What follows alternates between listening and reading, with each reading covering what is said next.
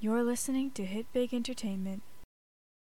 Welcome to the MAC podcast. In this episode, we will discuss the book Nothing Ever Dies by Viet Thanh Nguyen. We're your favorite hosts, Michaela Mata, Alyssa Cabrera, And Sid Graf. It's the hot girl coach and BTS. Would you like some socks? If you call now at 12345678890, you can earn 2 free pairs of hot pink Grandma Susie socks. Yes, really. If you call now at 12345678890, you can earn 2 free pairs of hot pink Grandma Susie socks.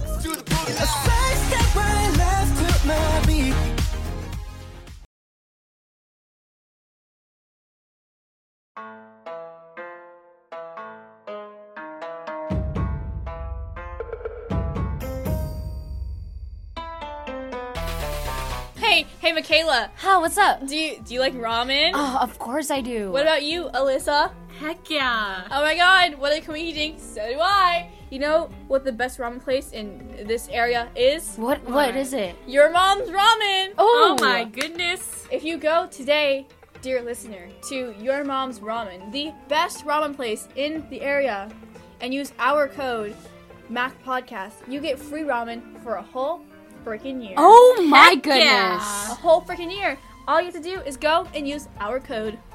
Thank you.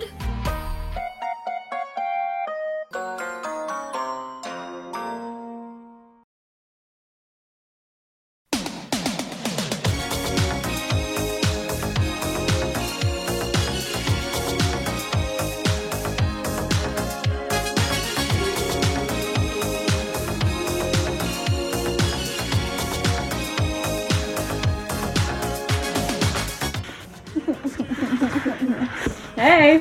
Hi. I feel awkward. McDonald's. Yeah, McDonald's? What do you call it? No. Do we get copyright if we say McDonald's? I don't think so. It's McDonald's. What are they gonna do? Throw a french fry at me? Yes. Ma'am. I'm gonna catch it with my mouth then. McDonald's. So, this book, it's divided up into sections. Ethics. Industries. Industries and aesthetics. Aesthetics. Before that comes a section titled Just Memory. But basically, it's about systems of power. The whole book, systems of power. And how war is essential to adding to that system of power. And what gives war such power is the name itself. I think that the book essentially is also about identity and how, well, in the first part actually, they talk about how the name of a war defines and gives the identity of that war, but it's really hard for individuals of minority groups to really define and give it a name because it's misinterpreting both sides of the war. So Americans and Vietnamese, goodness. So, for example, the Americans and the Vietnamese call it the American War, while the Americans call it the Vietnamese War, even though they're talking about the same war. So having two differing names for it, it gives them kind of like just an identity crisis, essentially. Yeah, it's kind of awkward. And the whole name thing, giving it a name gives it more power than it already has, and by naming it something like the American War, the Vietnamese War, it gives, not only does it give power to the side that wins, but it also takes away the power from the side that loses, which really does affect the identity of the nation that the war is about. In the book, Nguyen actually refers to the Vietnamese War, the American War, as his war, or the war, to strip it of such a conforming name, and it kind of gets rid of that conflicting sides of identity. Oh, and memorials. This is kind of touching into the next part, but memorials remembering the war. It's different for remembering yourself and the people on your side than remembering the people on the other side, so to speak. I don't know. Alyssa, what do you think? Memorials could also represent one thing out of the entire war, say it's representing like one person out of the millions of people in there. It perceives a war as something different than what the war actually is. It's like the concept of the a single story thing. Because in my section, actually, aesthetics, in like practically most of my sections in aesthetics, it's on victims and voices, on true war stories, and on powerful memory. All of those sections practically talk about how there's different ways to remember and acknowledge like both the dead, the war, and like everyone involved, but you have to see it in more of a wider perspective instead of your own narrow view. And I think it's really interesting because like this whole topic of listening to others people's stories, you see that it wasn't just what you learn in like school. And I think that's what also my section talks about, of just forgetting. There's quote unjust ways of forgetting, and so one example that the book gives is like it writes history to guise as a reconciliation instead of actually just blank point like saying what for sure it is. And tying it back to something said for my section is that all wars are fought twice, once on the battlefield and once in memory. So that kind of goes with what you're saying about how it's important that we don't remember just one side to history. Remembering those multiple perspectives, those multiple perspectives help you like really grasp what the war was about, if it is about a war. We will now take a short ad break.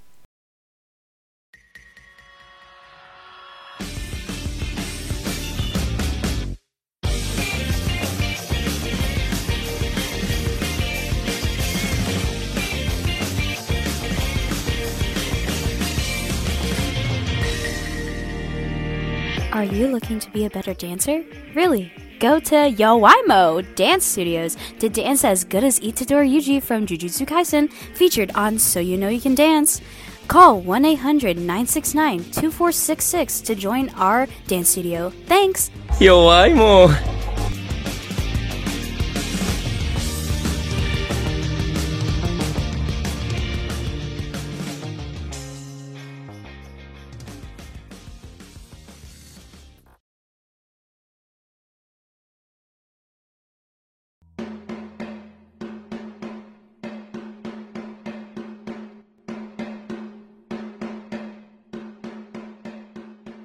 Do you need cash? Do you need cash fast? Squid Game Incorporated can help. For the small price of signing all your rights away, you can enter our game competition for a chance to win $50 billion. Call now at 010-243 to see if you qualify to win. Good luck, and thanks for participating.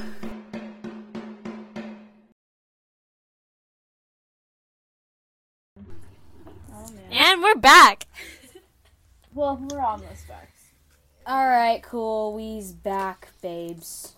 Okay. I feel like 10 pounds lighter. I don't know.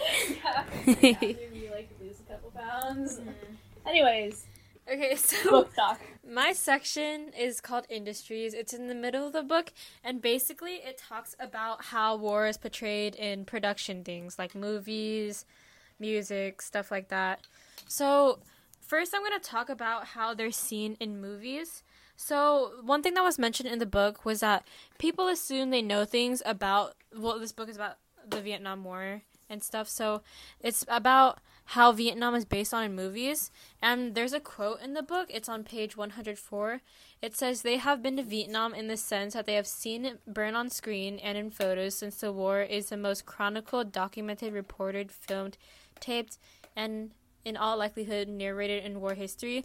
So basically they're saying they know a lot about Vietnam based on what they saw on the screen. And the thing is, on screen, things on screen are like changed to portray a certain thing. Like there's this, like, you can, hold on, what was I gonna say? things in movies are trained to focus on one thing. So, one thing that was mentioned in this section was the memories of wealthy and higher class people versus the lower class people. So the higher class people have more influence since they have the power, privilege, and resources to spread it around. And then the weak, well, I wouldn't say weak people, but less privileged are only important when they're recognized in like an ad or something. So like when they're used as underprivileged people. Yeah, so like I see. those ads in like Africa about feeding children and stuff. Those people are only important in that moment because it was mentioned. So, and then there's another part that, well, I'm gonna quote something else. It says, "This is the shock of misrecognition, seeing one's reflection in a cracked mirror and confronting one's disordered self." So it's saying that if you see yourself in a movie and it's not how you want to be portrayed as other people, you try to justify this, saying, "Oh, we didn't do this, or they did this too." You're basically saying you're trying to trick yourself into how should I word this? You're trying to trick yourself into thinking that you're better than what you saw as yourself on the movie, basically. Yeah. So it's like you're trying to glorify yourself. I see. Like you're trying to bring out your good qualities and hide your bad That- qualities. Yeah, that kind of ties in with something, a part of my section actually on true war stories. There's a quote on page 233, and it says, "Media influenced memories and Hollywood fabricated memories are there to create surreal landscape memories that is neither fact nor fiction, and this typically like creates narrow definitions of what is a good and truthful story to either side." Yeah. Okay. So there's something else about how war is seen. So, for example, in America, war trauma is seen through horror movies and things like that. So they're really exaggerated to look scarier for people like that. And it basically gives a perspective of a war that isn't true at all because it's extremely exaggerated. Like zombies, that's not it. Yeah. So in museums, they portray death in a more respectful way that helps remember the dead and how they died. And it's basically saying that memory points to what is in the past. But the thing is, museums, things that are represented in museums, they could only portray like one part. They could like glorify this one person and basically use him to justify everything else that happened in the war. So they're basically trying to hide something behind that one person they're representing in the war. And to add on a little bit about that, there was a section in the part that you brought up about the Korean soldiers in the Vietnam War, and I think that the memorial that they had there in Korea for the Korean soldiers, they had this whole section glorifying the Korean soldiers to try and like get people to think that, oh, joining the military is such a great thing, like you'll be a hero. And for the Vietnam War section, it wasn't even labeled under like a section called the Vietnam War. It was labeled under like other, like a miscellaneous category. They didn't even show sides from like the Vietnamese people. They didn't show sides from the Vietnamese people at all. They just showed like, oh, this is what the Vietnamese people uniforms were, and this is how we won the war. Yeah. All right. That ties actually perfectly into my section, aesthetics, and my first section is on victims and voices. It talks about like how political pieces, like art pieces, like how statues are kind of like political in this sense. It focuses like mostly on the problem of how they mourn the dead. So like what we were kind of talking about, how we're not really focusing on either the victim or like the person that lost. We're more just focusing on the glorified hero that quote unquote did all this good, but we essentially just see like, oh, I won the war, instead of being like, I had to kill so many to win the war. And so, I mean, in that, like, pieces of art, that kind of goes with books as well, because books, they also really don't go over the victim's experience. It only goes over the hero's experience, and I think that's from, unless it's written perspective. from the minority group or like the victim's point of view, it's never ever written like that. Yeah, and that talks about in my section where they're trying to hide the reality behind one good thing about the world. Yes. Like one person that did this huge thing. Like, I saved this many people. Yeah. This like whole thing about like writing history then it's not that ties in with my last section. It's called Just Forgetting. And it's about how there are unjust ways of forgetting the past and forgetting history. And one of those unjust ways is writing history as a guise of reconciliation or just plain out ignoring the past. And that, especially being in school, we see it a lot in like history textbooks, and I find that super interesting how us as an ethnic lit class, we kind of see now, oh, there's only white people writing this! For history textbooks, especially, the downside for purely people who are white writing our history textbooks is that leaves out the minority group completely. Because most of the time, not saying every single white person isn't like, well-rounded ethnically, but most of the time they just cut out, like a lot of slavery points are cut out. Yeah. A lot of like, I know Asian American points are cut out. Like it's mostly about the white people won the war. Yeah, exactly. exactly. They write textbooks to make it seem like America is the best country. Or not just America, but like European or Eurocentric countries, I would say. Or the West. And that also kind of goes with the reference in our book from the White Man's Burden, like that reference in the section of On Powerful Memory, and how that excerpt can affect so many people's mindsets on different ethnic groups like Vietnamese or the Koreans or the Filipinos even, and I think it's interesting because we as a society, we should be more ethnically aware of like inhumanity, like bad things, and humanly good, it leads to like this really complex understanding of just like knowing who you are and like your own identity. So all of this stuff, like the stigma that maybe like history books or just say anyone from just a single story like has a viewpoint on you, like just solidifying your own identity just to also man. On a related note, I did like seeing Filipino in the book. Like, I don't know, I don't usually see myself in I this, really and I liked thought it was how I thought it was super cool too.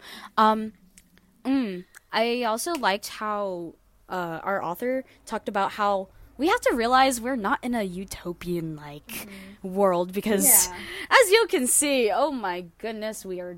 He basically pointed out everything that's wrong with how we see things. Yeah, exactly. And it's really interesting because I really like how it gives you more perspective, so you're not just looking at the world in a narrow point of view. You're not just, because even if you didn't experience that war or you didn't experience that pressure of being in a war, it's good to remember like that there's a broader view. Yeah, it's good to consider all these perspectives of something. Exactly. Wow. That was a lot of book talk. Yeah. A lot of book talk. But you know what? We got to a main conclusion about, it's good to see perspectives, and it's good to see what factors to look out for, in looking at perspectives. For sure. Wow. Well, thank you for listening. Thank you for to listening. our podcast. Listening to the MAC podcast with Michaela Mata. Alyssa Cabrera.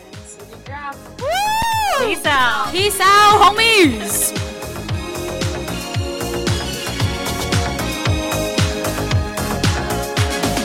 Thank you so much for listening to us talk nonstop for 20-ish minutes. Tune in next week for another episode as we venture into what makes something truly evil. Follow us on Twitter at MACcast and on Instagram at MAC Podcast to get more updates as well. This was the MAC podcast with Michaela, Alyssa, and Sydney. Peace out. You down, never gonna run around and